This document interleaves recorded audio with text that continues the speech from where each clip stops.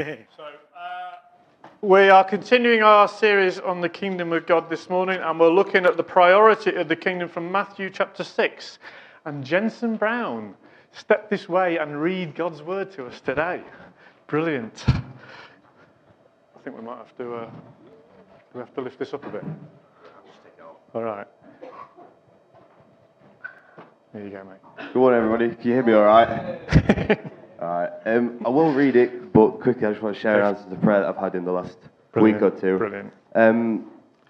Because I'm in year 13, which is last year of sixth form, we had to apply for university. Even if you don't want to go, you still have to apply. It's just school rules. I don't know why they do it, but so I was more interested at the time in doing an apprenticeship for physiotherapy, which is what I was looking at going into. But I ended up applying for 4 physio courses at different universities, and I only got one offer for an interview, which was with Salford. So I was quite anxious, quite nervous about this interview, but I asked for prayer from various people, so my family, my dad and Fiona, and Jonathan, where's he gone? Over there, yeah, Jonathan. And I had my interview on the 8th, and they got back to me 2 hours after my interview finished, giving me a place. Hey. But now I'll do what I'm supposed to do and read to you. So, Matthew chapter 6, 19 to 34. Do not store up for yourselves treasures on earth, where moths and vermin destroy and where thieves break in and steal. But store up for yourselves treasures in heaven, where moths and vermin do not destroy and where thieves do not break in and steal. For where your treasure is, there your heart will be also. The eye is the lamp of the body. If your eyes are healthy, your whole body will be full of light. But if your eyes are unhealthy, your whole body will be full of darkness. If then the light within you is darkness, how great is that darkness? No one can serve 2 masters. Either you will hate the one and love the other, or you will be devoted to the one and despise the other. You cannot serve both God and money. Therefore, I tell you, do not worry about your life, what you will eat or drink, or about your body, what you will wear. Is not life more than food, and the body more than clothes? Look at the birds of the air. They do not sow or reap or store away in barns, and yet your heavenly Father feeds them. Are you not much more valuable than they? Can any one of you, by worrying, add a single hour to your life? And why do you worry about clothes? See how the flowers of the field grow. They do not labor or spin. Yet I tell you that not even Solomon in all his splendor was dressed like one of these. If that is how God clothes the grass of the field, which is here today and tomorrow is thrown into the fire, will he not much more clothe you, you of little faith? So do not worry, saying, what shall we eat, or what shall we drink, or what shall we wear? For the pagans run after all these things, and your heavenly Father knows that you need them. But seek first his kingdom and his righteousness, and all these things will be given to you as well. Therefore do not worry about tomorrow, for tomorrow will worry about itself. Each day has enough trouble of its own. Yeah, amen. Amen. Well done, mate. I'll do that. So Salford's gain is our loss, then, by the sound of things.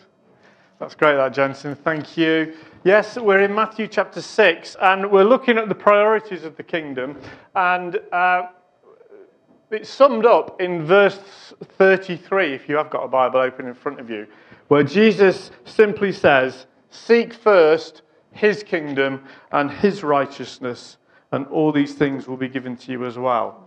And I want to focus on that little phrase this morning. Seek first the kingdom of God and seek first his righteousness. Funnily enough, this was a passage that was spoken when Ange and I got married just a few years ago. Ray spoke on this because at the time we didn't have anywhere to live. We were looking for somewhere a flat to rent, and we couldn't find anywhere.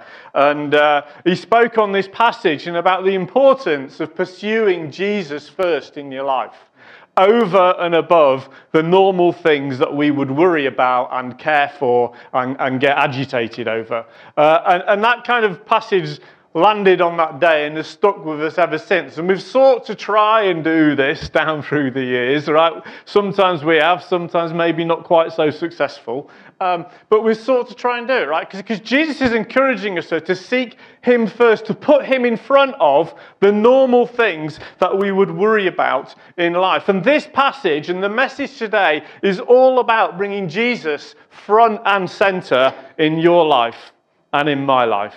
And bringing him right there. And he is the one that matters. Therefore, he drives everything that we do. Therefore, he affects everything that we think about. Therefore, he affects every choice and decision that we make through our lives as he starts to influence us and affect us. See, Jesus is speaking and telling his disciples here what following him is supposed to be like. And although the text uses the language of seek first the kingdom, we can say seek first Jesus and what he's got in store for you. And seek first his rule in your life. And that's what this passage is really all about. And this sentence is a summary statement of everything else that has gone before in chapter 6 and actually in the rest of the Sermon on the Mount, which is where these chapters are.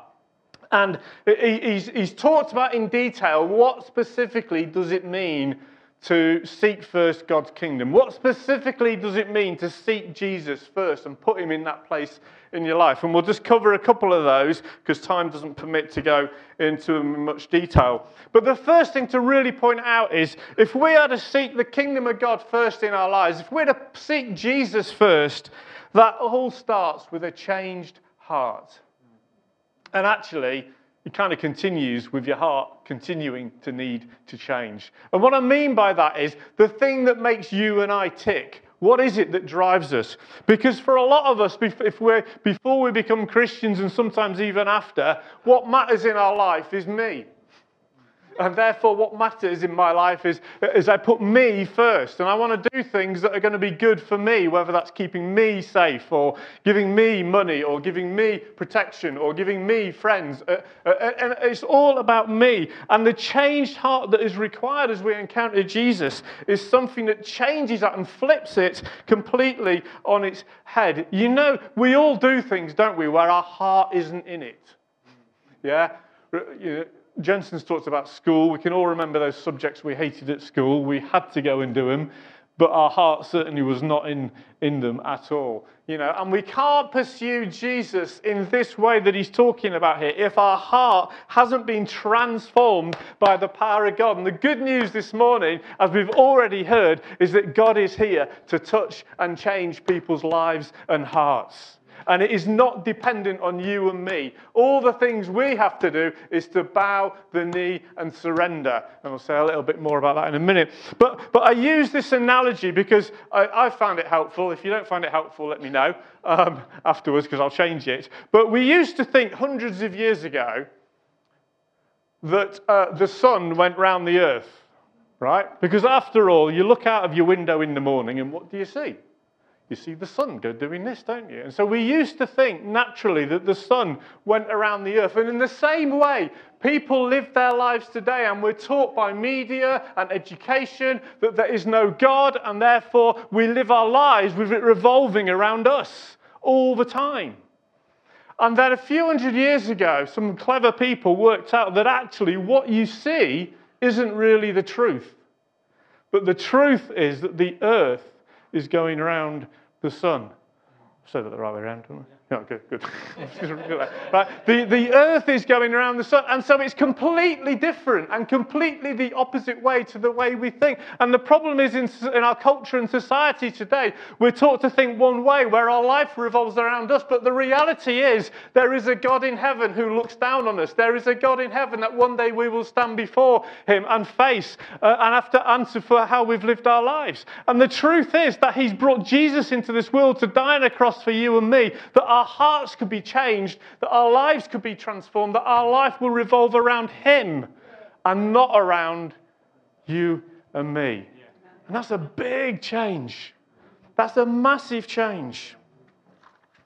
So the first thing we have to do to seek first his kingdom is understand it's about a heart change. The second thing that I just want to pull out from this chapter is that if we're to seek first the kingdom of God, if we're to seek first Jesus in our lives, then that requires honesty. It means we need to become men and women who are honest with ourselves about who we are, about what screws us up, about the real state of our lives. Then we need to be honest with God about the same thing. And then we need to be honest with each other. You see, the early part of chapter 6, before the bit that Jensen read for us, he talks about the hypocrites. He talks about the people who, in that day, loved to give to the poor and be seen doing it. He talks about the people who love to pray on street corners, looking very spiritual with their arms in the air and lost in wonder, love and praise, but then being men and women who go away and do something completely different. And he exposes the hypocrisy. And we don't live in a culture where those things are common anymore, but we do live in a culture where hypocrisy is rife. Because hypocrisy actually means simply that we wear a mask to hide what we really look like. And that's what Jesus is exposing. And as we encounter the kingdom of God in our lives, one of the things Jesus is going to do and challenge you and I about is to take off that mask and let him see us as we really are. You know, Jesus himself said, "You will know the truth, and the truth will set you free." And part of that truth is the truth about who you and I really are, about the state of our lives, the mess we get in, and how we're screwed up. And so somebody once said, I think the truth will set you free, but first it really annoys you. But I think he used different words than that. Right? But it does. That's what Jesus does. He confronts us with what we are truly, truly like. And then do you know what? When we say, yeah, Jesus, you're right. He forgives us. He loves us. You know, knowing what we were like, he died on a cross, hung there for you and me. So that reveal, if you like, to Jesus of what we are really like, that removing of the mask and being honest with ourselves and honest with God and then honest with others, is a healing process that only Jesus can bring. There have been times in my life when I've been in meetings like this, and there's a weight of the presence of God that I can't describe very well using English words. But there's a weight of it. And one of the things that strikes me about that is the fact that God knows absolutely everything about me. Way more than even Ange knows about me. And it's the same for each one of us. And in that moment when the weight of God is there, there's a sense that God knows the state of my heart. He knows what I'm thinking about. He knows what I've said. He knows absolutely everything about me. And yet in his holiness and his purity and his beauty and majesty, he loves me. What an amazing combination. It's really hard for us to get our heads around that because we think if he knows me like that, then he's not going to like me. But do you know what? God is not like us. He loves us with a passion. You know, he cares for you with a passion that words cannot express. He knows all about, and he's waiting for us, for you and I, to be men and women who stand before him and say, yeah, Jesus, I've really screwed this up. But oh God, what love. What love he has for you and for me. And so he asks us to remove the mask. The third thing I just noticed in the chapter is we need to nail Jesus as number one in our lives. Where your treasure is, there your heart is also. In other words, what you value, what you put your energy in, what you put your passion in, what you spend time thinking about, planning your life around, those are the things that where your heart is. And Jesus is encouraging us in that chapter to make sure that the things that we set our hearts on are not things of this world, where, as the passage said, thieves break in and steal, moth and rust destroy. But the focus of it is that our energy, where our heart is, should be things to do with him, his plans, his purposes.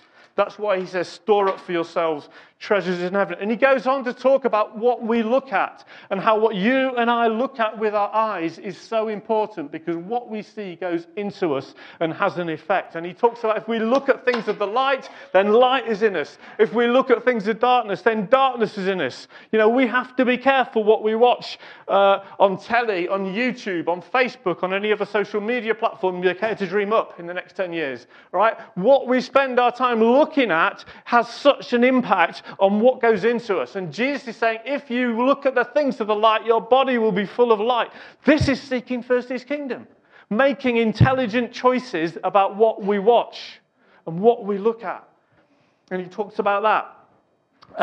And then finally he talks about, I'm racing through here, finally he talks about, he frees us from things, not only from the worry of this world, and he talks, as Jensen read for us, don't worry about where you're going to get food from, where you're going to get drink from, where you're going to get your clothes from. You could add where you're going to get a roof over your head, where's the next bit of money coming from.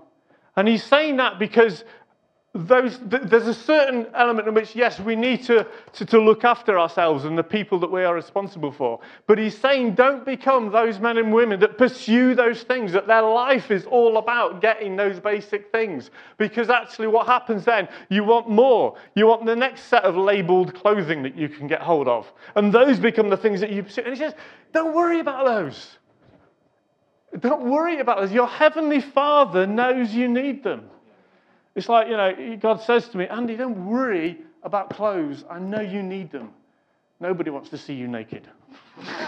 Right? Yeah, he knows we need them, right? He says, don't worry about getting those. Pursue him instead. But I want to try and finish. I want to just home in on two words in the phrase about seek first his kingdom and his righteousness. And the first word is seek.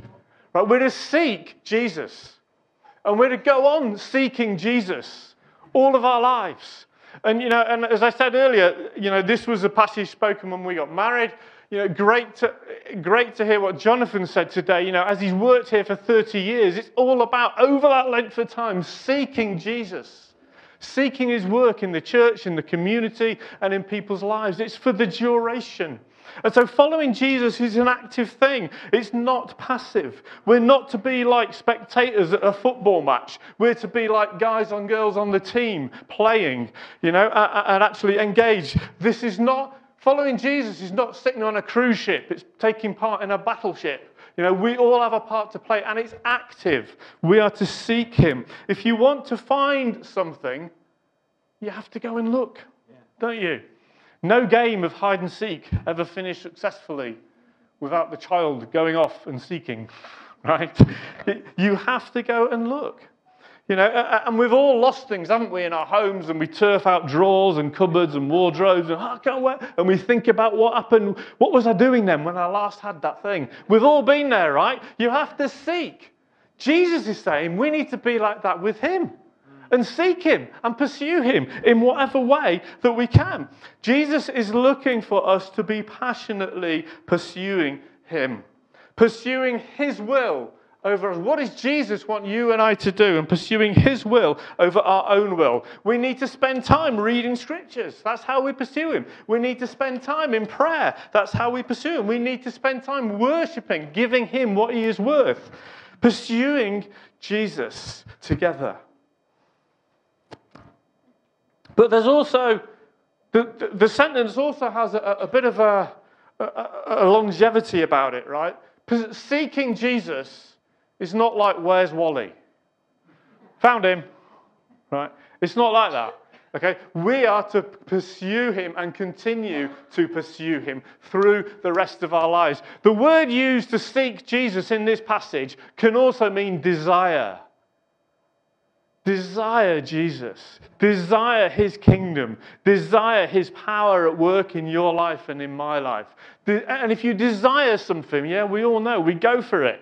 There's a passion involved. It's not a cool, standoffish thing. There's a passion and an energy and a focus involved when we desire something. The other thing, that the word can also be used to mean question, which I find ever so interesting. Question the kingdom of God. Question Jesus, in a sense, to find out more about him, to pursue him. Because none of us here, not even Jonathan, have got all the answers, right? We need to keep questioning, Jesus, what are you doing today? Jesus, why is that happening? Jesus, how do we work with you as you build your church? Jesus, how do we work with you in the community? Jesus, I don't understand this, but I trust you, but what are you doing? How can I get involved, Jesus? Question. There's an element of questioning the kingdom of God in order to pursue it further. There's a focus on it, like an athlete training for an Olympic event that dedicates their lives to running that race with the intention of winning it once every 4 years. And that commitment affects what they eat and the discipline around their diet. It affects when they sleep and how they sleep and the discipline around that. It affects how they exercise and what muscles they concentrate on exercising and how they do that. It affects their whole lifestyle because they are focused on that race in 4 years' time. And Jesus says, we're to seek first his kingdom. That's what it's like. Seeking his kingdom. Focus on him as he changes us. And as he brings us into his plans and his purpose for our lives. No matter whether we are a student, a young family, whether we're in midlife, whether we've finished employment, whether we are a pensioner, whether we are on benefits, whatever state of life we are in, this statement about pursuing Jesus is true for every single one of us. And the second thing I just want to bring out is he says, seek first his kingdom and his righteousness. And perhaps this is the biggest challenge for all of us. Because following Jesus isn't about adding him to everything else in our lives. It's not about, this is my bit of life over here. I'll give this bit to Jesus, but I'm going to hang on to this because I really like this bit. It's not like that. It's about putting him first. Choice, options, flexibility, mix and match, even Wilco pick and mix. They're all common phrases today, right? And they're all popular phrases. And we're all taught to view all of those things as a good thing. But with Jesus, it's him. Full stop. We're not to mix and match, pick and mix. It's about Jesus and pursuing him first. When it comes to him, we seek him first and foremost because he has pursued every single one of us in this room to the point of death on a cross. And he has pursued us and he pursues you and me today with a fierce jealousy and passion that we struggle to get a hold of. And he will not share his most treasured possession with another. And you this morning and me this morning are Jesus' most treasured possession. Has anybody else ever said that to you? Jesus says that to us. He has pursued to death for you and for me. And so he calls us to follow him, not half-heartedly, not sharing our affections with another, but with boldness, passionately, humbly, sacrificially, choosing him before all else. Seek first his kingdom and righteousness. And this society in which we now live is desperate for an authentic and clear expression of Christianity that puts Jesus front and center in your life and in my life and communicates an integrity as he leads us into the communities around us. I just want to finish with a story. Shortly after the Second World War finished, communists behind the Iron Curtain sought to wipe out Christianity. They confiscated church property, they removed pastors' licenses and stopped them being paid. In Romania, they convened a massive congress of all Christian leaders across all denominations and assembled 4,000 people in front of a huge portrait of Stalin. And under fear of imprisonment, torture and death, one Christian leader after another stepped forward and praised the new communist government and declared communism and Christianity's aims were similar. They had similar goals and could ride along together. However, sitting in that meeting was a well-educated Lutheran pastor. I'm going to cry here, sorry, was a well-educated Lutheran pastor called Richard Wurmbrandt and his wife, Sabina. And they listened to this repeated betrayal, absolutely distraught. Sabina turned to her husband at one stage and said, Richard, stand up and wash away the shame from the face of Christ. They are spitting in his face, she said. And Richard whispered across to her, if I do so, you will lose your husband.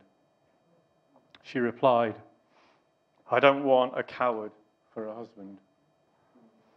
So Richard arose and requested permission to speak.